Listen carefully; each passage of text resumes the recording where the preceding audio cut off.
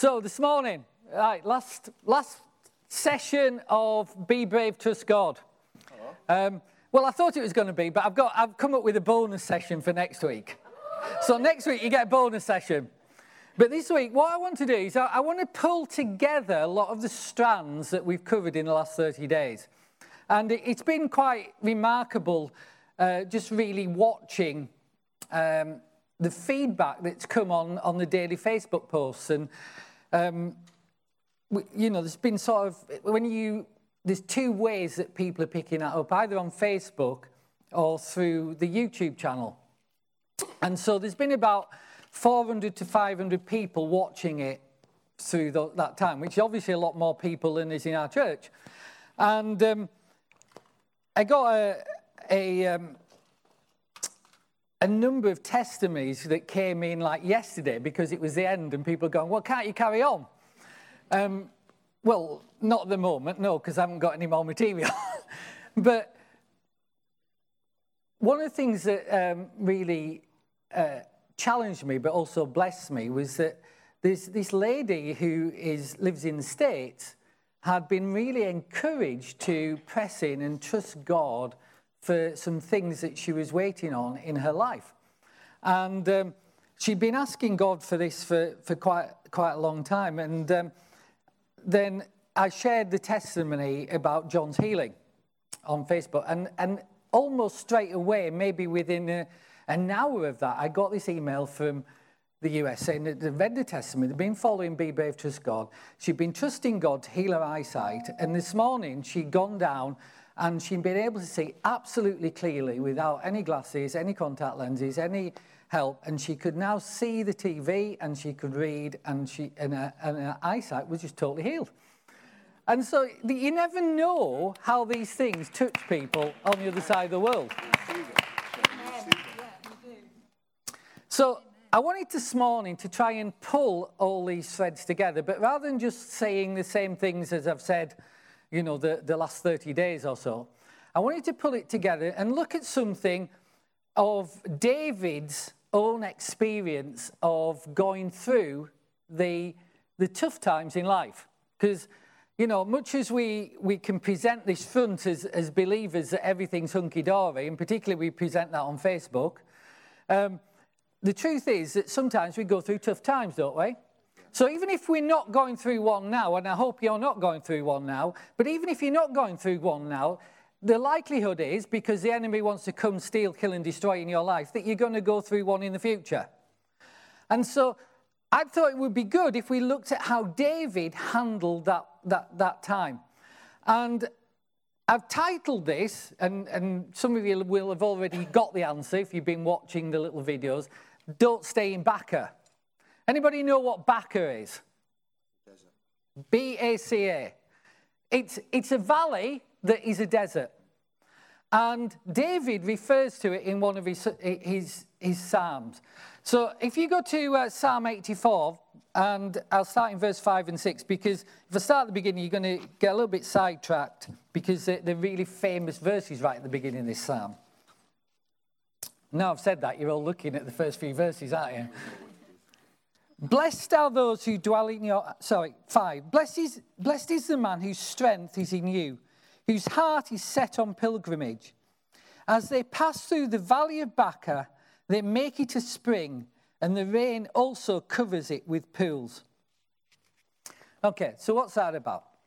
Baca, when you go and look at what it was meant to be and what it relates to, Baca means the place of weeping and misery. So it's not a good place to be in, is it? The place of weeping and misery. And the Latin version of the Bible doesn't translate it as the Valley of Baca. It translates it as the Valley of Weeping. And this place is actually a physical place. And it's sterile, it's desert, there's no water there, and it's really gloomy. It's not the sort of place you want to go through. However, when pilgrims came to worship in Jerusalem, they had to go through this valley to get to the place of worship in Jerusalem. So it's a place that everybody had to go through at some point. And so it became well known as the place that you pass through. But typically what people associated with, and this psalm's talking about, is it was a place of crisis, a place of pain, a place of dryness, like a sterile place. And in that sense, it kind of relates to an emotional desert. Do you get, yeah? You're getting the idea?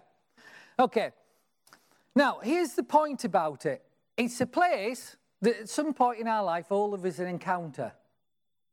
In our emotions, in what's going on in our life. Maybe we don't go through the physical valley, but we encounter that place. We encounter that place where life seems challenging, it seems overwhelming, it seems like what we're going through is never going to come to an end.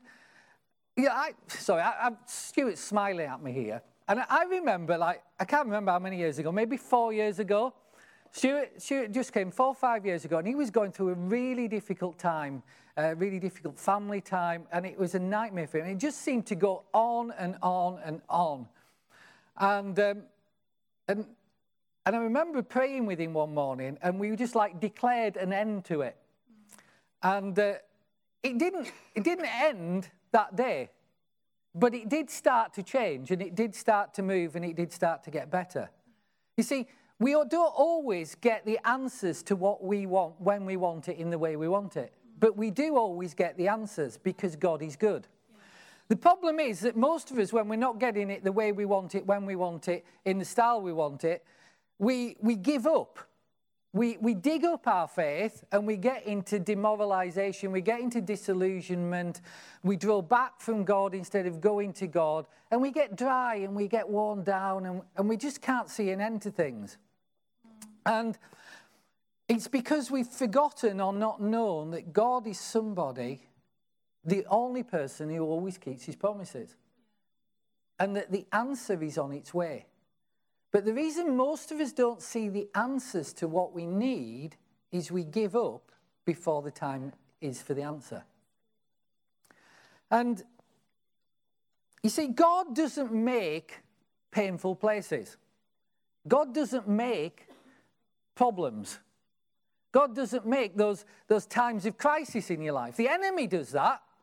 Jesus came along and he said that the enemy's idea here is to steal, kill and destroy for you, and that's what he's good at. He's a stealer, he's a killer, and he's a destroyer, and he's been practicing it for thousands of years, so he's got good at it.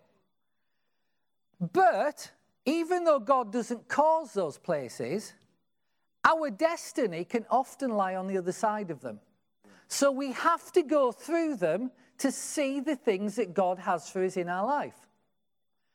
And therefore, what we have to learn is how to go through them.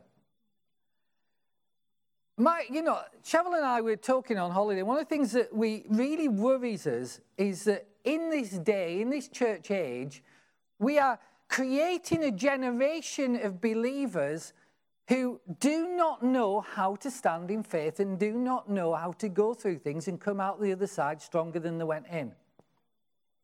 Because a lot of the things that we talk about in church and in the body doesn't feed that into us. And even when it feeds us into us, we've got so short-termist that we don't follow through, we don't know how to stand, we don't learn. And that's what we've been trying to learn these 30 days. And hopefully it's been helpful to most of you, if not all of you. But you need to keep on doing it now. You need to remember what we've said and keep on practicing it. Otherwise, it doesn't do any good. That's what James said. He said, faith without actually the works that go with it, keeping going, doesn't do you any good. Yeah. It doesn't matter. And a lot of, Paul talks about this thing called the fight of faith. And the fight of faith isn't that we're trying to bash some unseen enemy over the head, although that's kind of good if you do. But the fight of faith is to stay in faith when the circumstances seem the opposite. And that's what we need to learn as believers, because God needs a generation of believers who are going to stand in faith till they see the plans of the enemy defeated. Yeah. It's about time we stopped hiding in buildings and we started seeing the kingdom make some headway. It's about time we stopped, everything being so focused on me and what has God done for me today, and did it work for me today, and I didn't get anything out of that, or I did get something out of that. It's about time we stop that sort of approach and realise that that we're on a kingdom mission here to affect the world around us, not just the hour and a half we're in church, but the other 110 hours a week when we're either not sleeping or doing church stuff. There's a whole 110 hours that we need to make a difference in. And if the only thing we're doing is we're spectators on a Sunday morning with a little bit of Bible study in the middle of the week, it's not going to do any good. It's not going to do any good to us because we won't learn to stand in faith because we're not practicing it. But it's also not going to make any impact on the world outside. All we'll do is shuffle chairs around. And that's not healthy for anybody. Sorry, went off on one there. So we need to be believers who know how to make it through. And not let setbacks, failures, because you will fail at some things. I know you don't want me to tell you that because the really trending thing is to tell you everything's going to be successful. God has an incredible plan for you and it's all easy and hunky-dory. It's not. Sometimes we try things and they don't work. That's okay because we've learnt how not to do that. And we will fail at a few things. But overall, we win. Overall, we win. And so the important thing is not to let the setbacks and the failures and the disappointments be the place where we end up living. They are not the dwelling place. The Valley of Baca was not somewhere you want to live. But a lot of Christians end up living there because they don't know how to go through it. They don't know how to get to the other side. And here's what will happen. If you go back to verses 1 and 2 of this psalm. How lovely is your tabernacle, O Lord of hosts. My soul longs, yes, even faints for the courts of the Lord. My heart and flesh cry out for the living God. When you're in this valley, the thing that we need, or in this place, the thing that we need to recognize is that we need God more than ever. And in our spirit will be yearning and showing us and drawing us towards God. But there'll be stuff going on in our head which will be pulling us away from God. And we need to learn how to respond to the things in our spirit so we get drawn to God in times of difficulty, not away from God in times of difficulty. So that we go to the spring of life instead of staying in the place of dryness.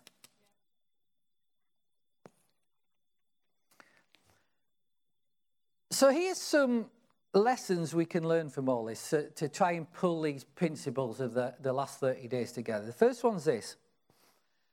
When you're in that place, recognize it doesn't have to be a permanent dwelling. When you're in that place, recognize it doesn't have to be a permanent dwelling. Go back to verse 5. Blessed is the man whose strength is you, whose heart is set on pilgrimage. As they pass through the valley of Baca, you pass through something. You can't avoid it, but you can go through it. And you can come out the other side. Things do not last forever in our life unless we keep hold of them and make them last forever. We have to start letting some things go. We have to say, that's enough. That's had enough of my life. That person's had enough of my life. We let them go. We let that situation go. Because otherwise, everybody else has moved on and we've ended up living with the pain that they created. And that's not good for us. That's not healthy for us. The other thing that tells me is that there are blessings for me actually while I'm in that place. There's some good things I can learn and I can experience while I'm in that place. The whole situation might be horrible, but I believe and I follow a God who says he turns all things for good.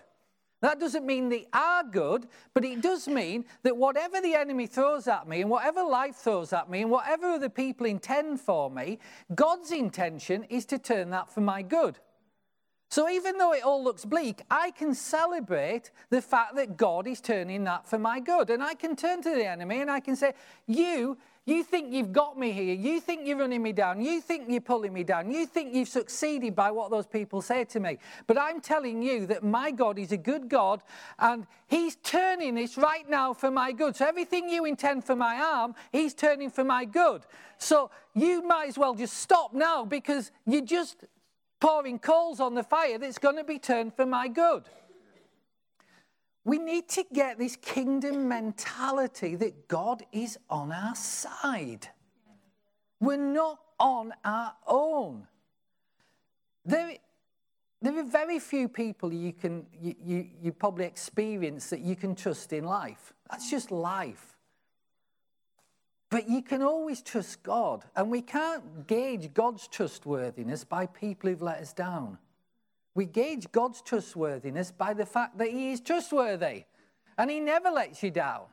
In fact, he said that if I break one word that I've said, the universe disappears. Because I've staked my whole integrity on what I've said and keeping my promises and keeping what I say. So when you're there, it doesn't need to be a permanent dwelling place. So you recognize that. This isn't forever. The second thing, verse 6. As they pass through the valley of Baca, they make it a spring. The rain also covers it with pools. What's that about? That's about this. As you pass through, you can act in such a way that that place of dryness and pain turns into a place of blessing for others. You can bring water to the valley, is what it's saying. You can cause something to happen in that place while you're passing through that makes life better for everybody else and you. You know, often what the thing that we get is this, that we are so focused on our own problems that we've forgotten that there's a tremendous power in helping other people. And that when we help other people, amazingly, some of our own problems get solved along the way or don't seem so big anymore. There's a blessing that comes out of it. And you know how I phrase this, don't you? Which is, you know, when you don't know what to do what you know to do. And a lot of the time, we don't know what to do when we're in the middle of something. So what do? We do what we know to do. And what's God's told us to do? He's told us to trust God, do good, help people. That's what we do when we don't know what to do. Trust God, do good, help people. And when we do that, we turn that place of weeping and mourning and dryness and misery and that sterile place, and we bring light into it. We bring water into it. We bring springs come up because we're sowing good stuff. We're putting good stuff in. And we're helping others. And that's a really powerful thing in God helping us. You know, helping others is one of the biggest things we can do to help ourselves. Because it gets our eyes off us and onto them. So, number 3, what do you do next? Let's go to a different psalm. Psalm 42, verses 4 and 5.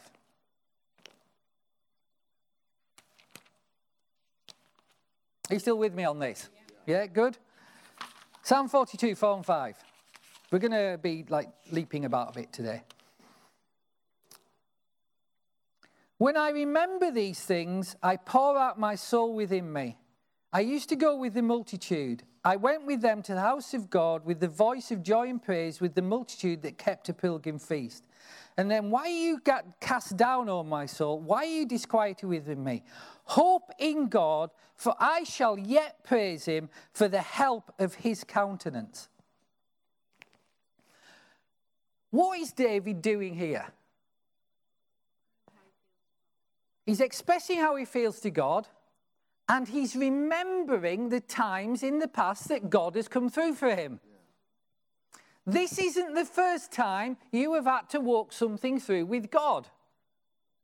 And so there is a power in remembering how the last time turned out, and the time before that, and the time before that. Because it works like this. When you're in the middle of something, you can't see how it's going to turn out. But what you can do is see how God brought you through stuff and acted in stuff that you've gone through in the past. And you came out the other side of that. How do I know you came out of the other side of that? Because you sat here this morning, you're not dead yet. Those things might have looked like it was the end of your life. It might have looked like it was going to kill you. It might have looked like it was all up for you. But it didn't work out that way. Because God was involved in it, and he cares about you, and he was there with you, and he promised to be with you always, and you came out the other side. So we remember what we've been through in the past, and that gives us encouragement and stirs faith in us to go through what we're going through now and come out the other side of that valley. Amen? Amen. Okay.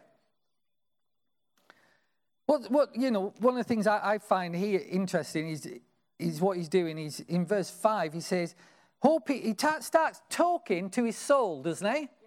Starts talking to his soul.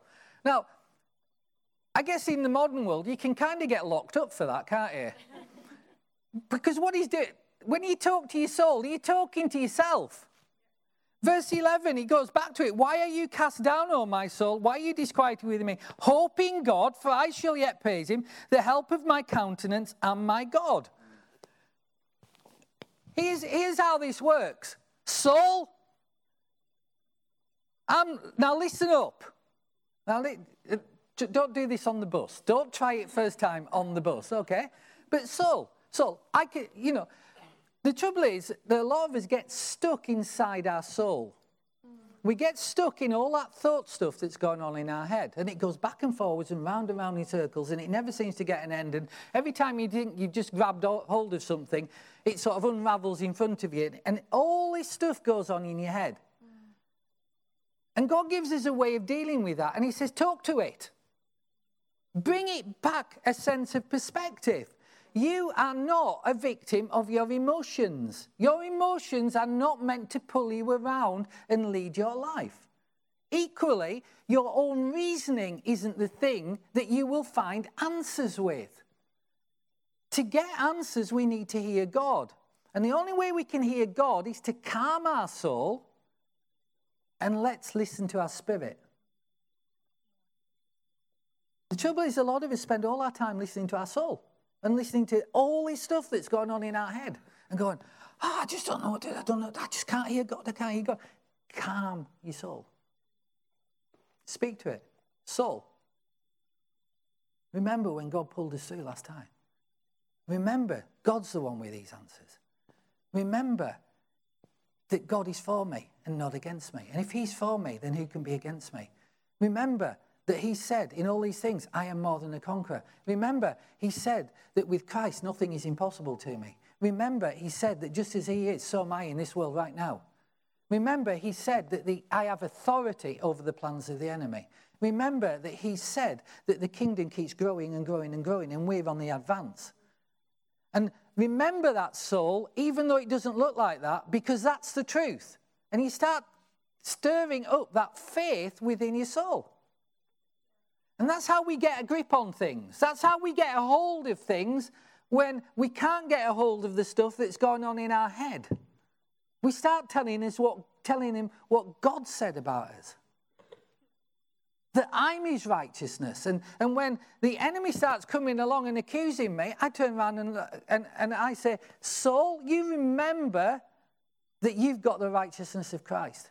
Because he died for you and he gave you that. Remember, there's no condemnation now. Now start walking in the Spirit. And so we have to get a whole lot more savvy at doing the things of God and a whole lot less savvy at doing the things that's the wisdom of the world. And the way we find our space to do that when we're going through stuff we don't understand, we're overwhelmed with, we can't get straight in our head, is to quieten down and talk to our soul and tell them what God has said. It won't work if you just do it once. You need to keep doing it. You need to keep talking to your soul. I mean, like David repeats himself there. You need to keep talking. Here's the next thing you need to go to. It's verse 10 of that same psalm. With the breaking of my bones, my enemies reproach me, while they say to me all day long, where's your God? Don't you think it's brilliant when you're just right in the middle of something, some smart aleck friend comes along and says, told you God didn't work, told you God would let you down, told you there's no truth in that stuff. Don't you think it's even worse when people in the church say those sort of things to you? Yeah. Well, you never know what God's going to do. You know, your ways, his ways aren't your ways, and my ways, and all that sort of stuff. And you know, God sends suffering into your life to teach you a lesson. Okay, so tell me what the lesson is, because I have never learned any lesson through suffering, apart from that God is trustworthy to take me through it and bring me out the other side. And here's the problem. People will say things like that. Well, God wants you, you know, he brought this suffering into your life so he can teach you to be humble. He can teach me to be humble anytime he likes. He doesn't need to make me suffer to do that. His word teaches me that. And it just kind of like, well, why do we say these things? Because we're trying to help, aren't we? We're trying to bring comfort to people in their lives when they're struggling. Just let me put it on record this morning that if I'm struggling, I don't want that sort of comfort. I don't want that. I want a comfort that tells me that God is right there with me in the middle of it. He understands. Jesus went through everything that I'm going through. He suffered more than I'm suffering. He was victorious, and I live in the life of his victory, and I'm going to come through this, and God's going to turn this for me good. And what's more, he's going to restore the things that were stolen from me. Yes. And that's the sort of encouragement I would like you to give me if I'm struggling with something. And that's the sort of encouragement I'll give you. You know, this is the sort of thing we do for each other. That's why it's so important, this thing that I keep coming back to, that we're family. That relationship is real. And that, you know, much more important than anything else we do on a Sunday morning or in life groups or whatever else we do, is that we relate to one another and we're there for one another. You know, the kingdom is not an organisation. So I don't know why we try and make church an organisation. Church is a family. It's the family of Christ who meet together to celebrate and spend time with each other, encouraging each other, equipping each other, building each other up, and being there for each other to help each other when times are tough. That's what it's about. That's why Jesus didn't say, well, here's things that Jesus didn't say. It's always helpful to look at what he didn't say rather than what he did say. I've lost my notes now, forget. Here's what Jesus didn't say. He didn't say, by this will all men know you are my disciples if you've got great doctrine. And that's shocking to some. Yeah, you should have good doctrine, but that's not how people know you're disciples. He didn't say, this is how people know you're my disciple, if you go to church. He didn't say, this is how people will know you're my disciples, is if your church is financially really healthy. Because I must be blessing you. He didn't say, this is how people will know you're my disciples, if you say you are. And he didn't actually say, this is how people will know you're my disciples, if you said a prayer.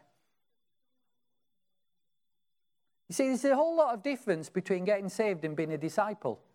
A disciple's a much higher standard. It's a going on, it's a following through, and it's a making Christ whole of your life. And Jesus equates making Christ the whole of your life to this.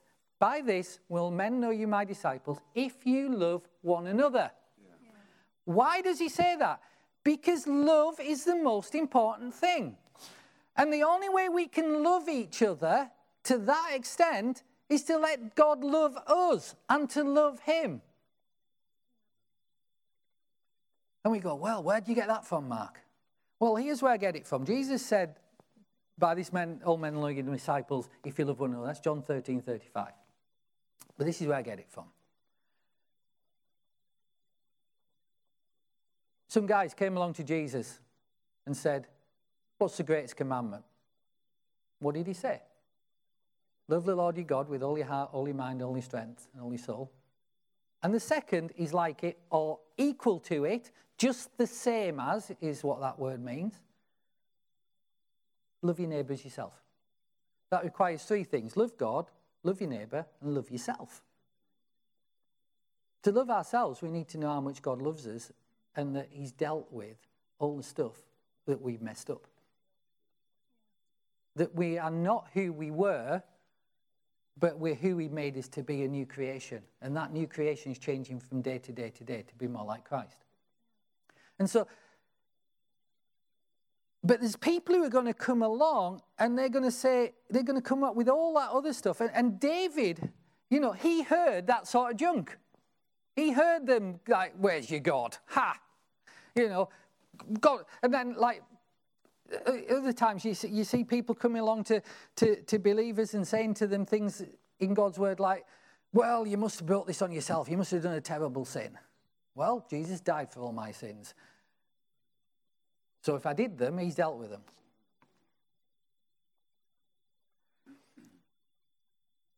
What else do we do when we're in that place?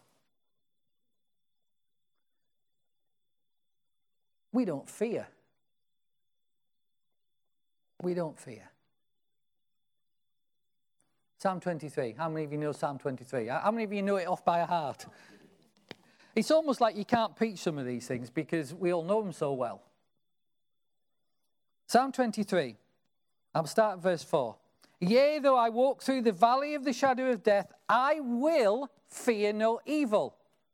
It's not that fear doesn't come, we decide we're not going to respond to the fear. We deny fear the right to dictate our actions. We deny fear the right to dictate our responses to things. It's not that we don't have fear. You can't stop fear coming, but you can deny it the right to determine the outcome. And you can deny it the right to dictate to you how you're going to respond. I will fear no evil, for you are with me. Your rod and your staff, they comfort me. You prepare a table before me in the presence of my enemies. You anoint my head with oil, and my cup runs over. Yeah. Let me remind you of this. I'm sure most of you have noticed this before. This is not the valley of death. This is the valley of the shadow of death. Yeah. That means it's not death for real. Right. That means it's talking about the enemy putting stuff in your life to try and get you to think it's all over. When all he's doing is bluffing.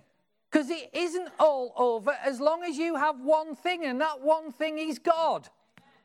And it's never all over.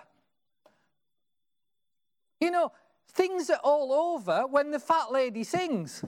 But in the kingdom, there's no fat lady singing. Because God is always there. He's always around. And you remind ourselves of this. We've got to keep reminding ourselves, I do not need to follow fear because God is with me. He cares for me. He hasn't left me. He's not gone AWOL. He's right here, right now, and he's waiting for me to hear him. And he's waiting for me to trust him. This is really important. God can only sort things out when we trust him to sort them out. Yeah, that's right. God cannot sort things out where there is no faith.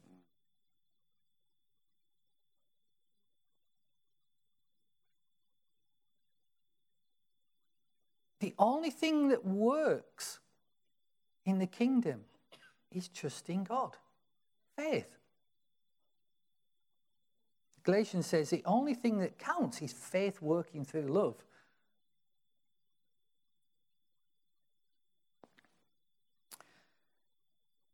So what do you do? What do you do when you're afraid? What do you do when you're going through all this stuff? You start talking faith and not defeat.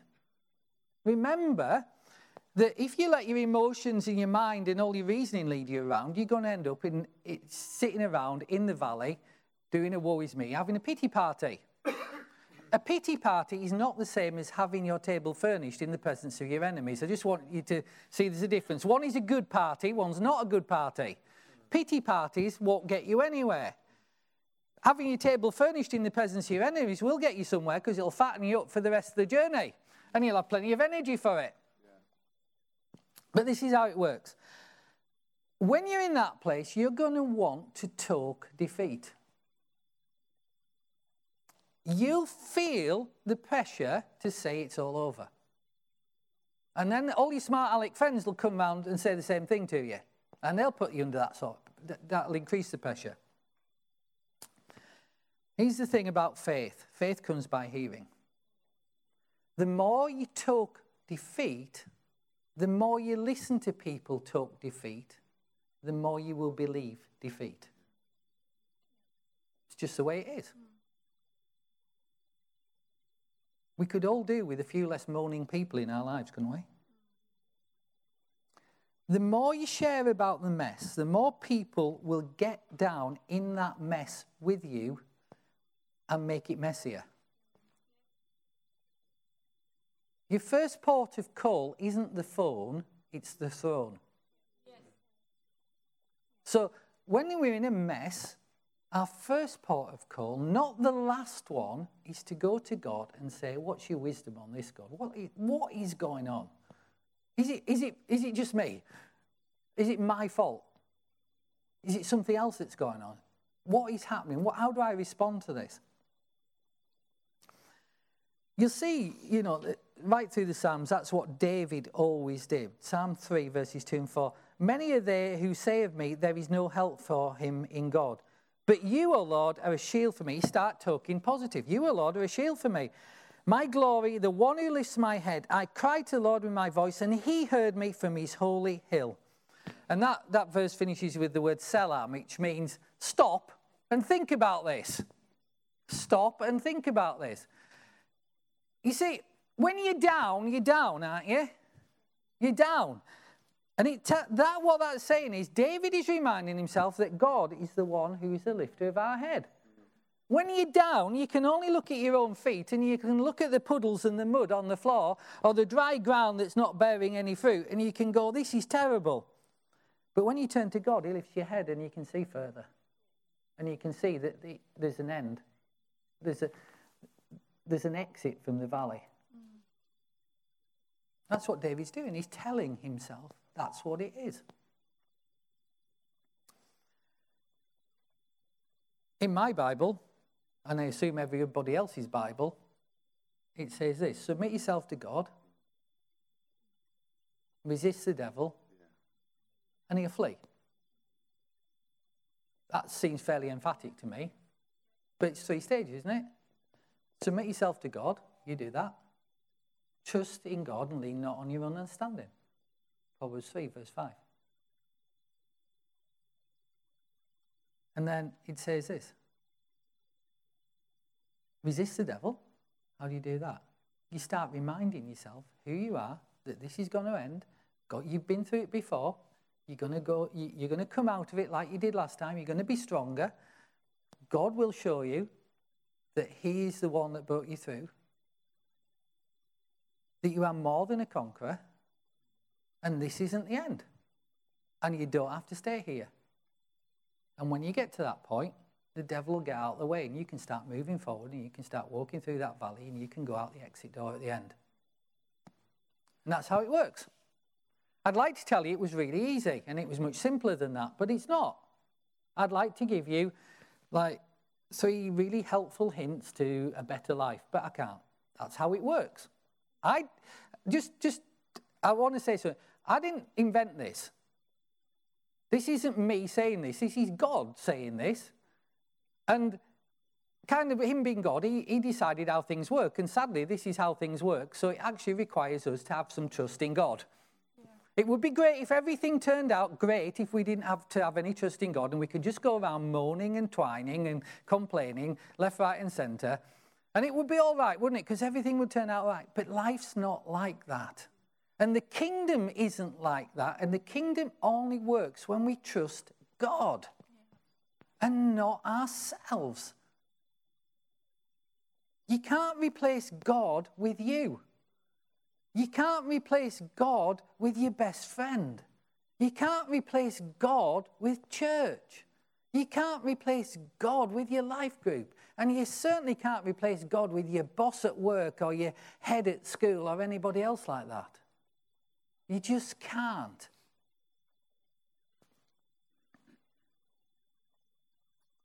And if you keep talking misery, you're going to get stuck there. If you start talking your covenant with God and you start talking the promises of God and you start talking the faithfulness of God, then you'll start going through that valley and out the other end one step at a time. Okay, so I want to finish with this. Just remind you of how it's great to see what David says, isn't it? But like with us, it's all meaningless if we don't do it. Isn't it? It's great to know all the answers, but it's meaningless if we don't apply the answers to our own life. And so I just want to remind you, I could have picked several stories about David, but I picked this one, and it's from 1 Samuel 30. You don't need to look it because we're not going to read the whole chapter or anything like this. But basically, David's been on a military mission. He'd gone out, he's led his what were called then his mighty men of valor, the mighty men of David. And he's been out on this military mission, and he's returning home. And they come in, come over the horizon, and like celebrating the military mission, and right in front of them they see smoke and flames. And what's been happening is the whole town's been burned to the ground, and the families have all been taken captive. And David, his mighty men of valor, at that point, respond like most of us would do, and they're absolutely distraught. They've been good people of that time. They then do something that generally we don't do, which is throw themselves to the ground, weep and tear their clothes. We don't tend to do that anymore. We replace like tearing of clothes and things with things like duvet time. Hiding in the duvet. Or something, all those sort of things that we do in modern life. Or having a rant on Facebook, whatever, that's what they do. And they throw themselves to the ground, they weep and whatever. Right at that moment, where are they? They are in the Valley of Baca, the place of weeping and crying and mourning and emotional distraughtness. They're right in that place. In verse 6, what does David do? It says he encouraged himself in the Lord. He gets a grip. He gets a grip of himself. The men are still wailing on the floor. David's going, I'm the leader. He gets a grip, and it says he encouraged himself in the Lord. Now, understand this. Again, it's really interesting to see what it doesn't say. It doesn't say God encouraged David. David encouraged himself in the Lord. God responds as we draw close to him. Draw close to God, and he'll draw close to you. Yeah. Why is that? Because we've got free will. We can handle this life any way we want. We can make whatever mess we want of our life or not. And what will determine it is whether we choose to draw close to God in that moment or not. And so he determines he's going to draw close to God, and because God doesn't encourage it, but he's certainly not getting any encouragement from his friends to go to God either, because they're all weeping and wailing on the ground. The mighty men of valor are on the floor, crying. And so what does he do? It says he strengthened himself and then encouraged himself in the Lord. He started talking to his soul. He started reminding himself of all the things that God has brought him through. He started reminding himself of all the things that God had done, and he reminded himself of God's promises, God's faithfulness, and God's truth. And he kept on doing it. You know, I've said this several times before. When we're in the test, we need to remember that the end of it is a testimony. When you're in the test, the testimony is coming because God will bring you through. So he does that. He strengthens himself in the Lord. And then what does he do? He goes to God and he says, what do you want me to do? Remember, if any of you lacks wisdom, let him go to God, who gives generously to all without reproach, and he will give him the wisdom he needs. So he goes and asks God. He does what we're supposed to do. He goes and asks God. He said, right, and this is what God says. You've seen the whole village burnt to the ground. You've seen the families gone. Your men are on the floor weeping and wailing. The mighty men of valor, they're down there. So me, you, David, and anybody that's going to follow you here, this is what I'm telling you to do. I'm telling you to remember that you're not beaten, but you've got the ultimate victory. So what I'm telling you to do is, with me, you can pursue them, and you will surely overtake them, and without fail, you will recover all. Yeah. Notice what God didn't say, and I'm finishing with this. Notice what God didn't say. He didn't say, it's okay, son. You've lost everything. Just stay there, accept defeat. That's just the way things pan out. You'll never understand it, but I did it. He doesn't say that because it's not true. This is what he says. With me, pursue and you shall surely overtake them. Without fail, you will recover all. So get up and take courage. Yeah. Get up and take courage. When we're in that place, we strengthen ourselves in the Lord, we ask for God's wisdom, and then we act on God's wisdom. We get up, we take courage, we start moving forwards, and we start running the enemy down. We run the enemy down and we say, I've seen your plans, I've seen what you're up to, I know what you're trying to do in my life, and you are not getting away with it any longer. You see, let's stand. We have to learn to be aggressive with our faith. Faith is not passive. Faith is not wait and see. Faith is fighting back when everything looks like it's falling apart. Be aggressive about your faith. Get out your Bible. See what God has to say about what you're facing. Stir up your faith. Strengthen yourself in God. Get faith people around you. There's nothing worse than trying to walk in faith without faith people around you. Because you will go up and down. And when you're down, you want those who are up around you, don't you? Yeah. You want people who know how to work in faith, how to stand, how to come through, how to win victories, and how to change tests into testimonies. So we have to have these people around us. That's why we're family. That's why we're church. That's why we gather together. That's why we meet together. Because we carry one another with our faith. And when we do that, this is what God promises.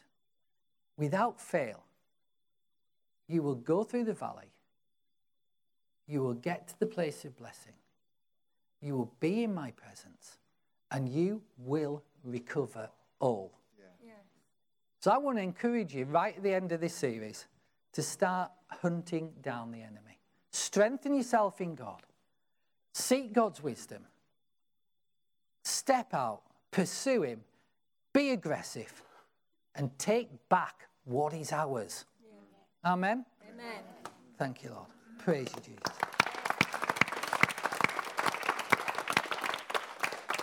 Let me just challenge you with this. If you are going to do any of this, you need to be an uncommon Christian. Because there are too many churchgoers and not enough believers. There's too many saved and not enough disciples. The two are on different scales. We're not talking about salvation here or whatever. We're talking about whether we'll be disciples. And when we're disciples, that means that we look to God for everything. And it's a challenge. And it's a challenge that I can't answer for anybody. And Cheryl can't answer for anybody. And Roger and Olive can't answer for you. And Paul and Esther can't answer for you. They have to answer for themselves. But we need to start going through some of these things and taking some ground instead of just letting them defeat us all the time. Because the kingdom's meant to grow. The kingdom's meant to move forward. You're on a mission to change things. And to do that, you're going to have to win some victories. So you're going to have to be a disciple and not a churchgoer. Amen? Amen. There's your challenge. That's the end of the 30 days. Set for the bonus week next week.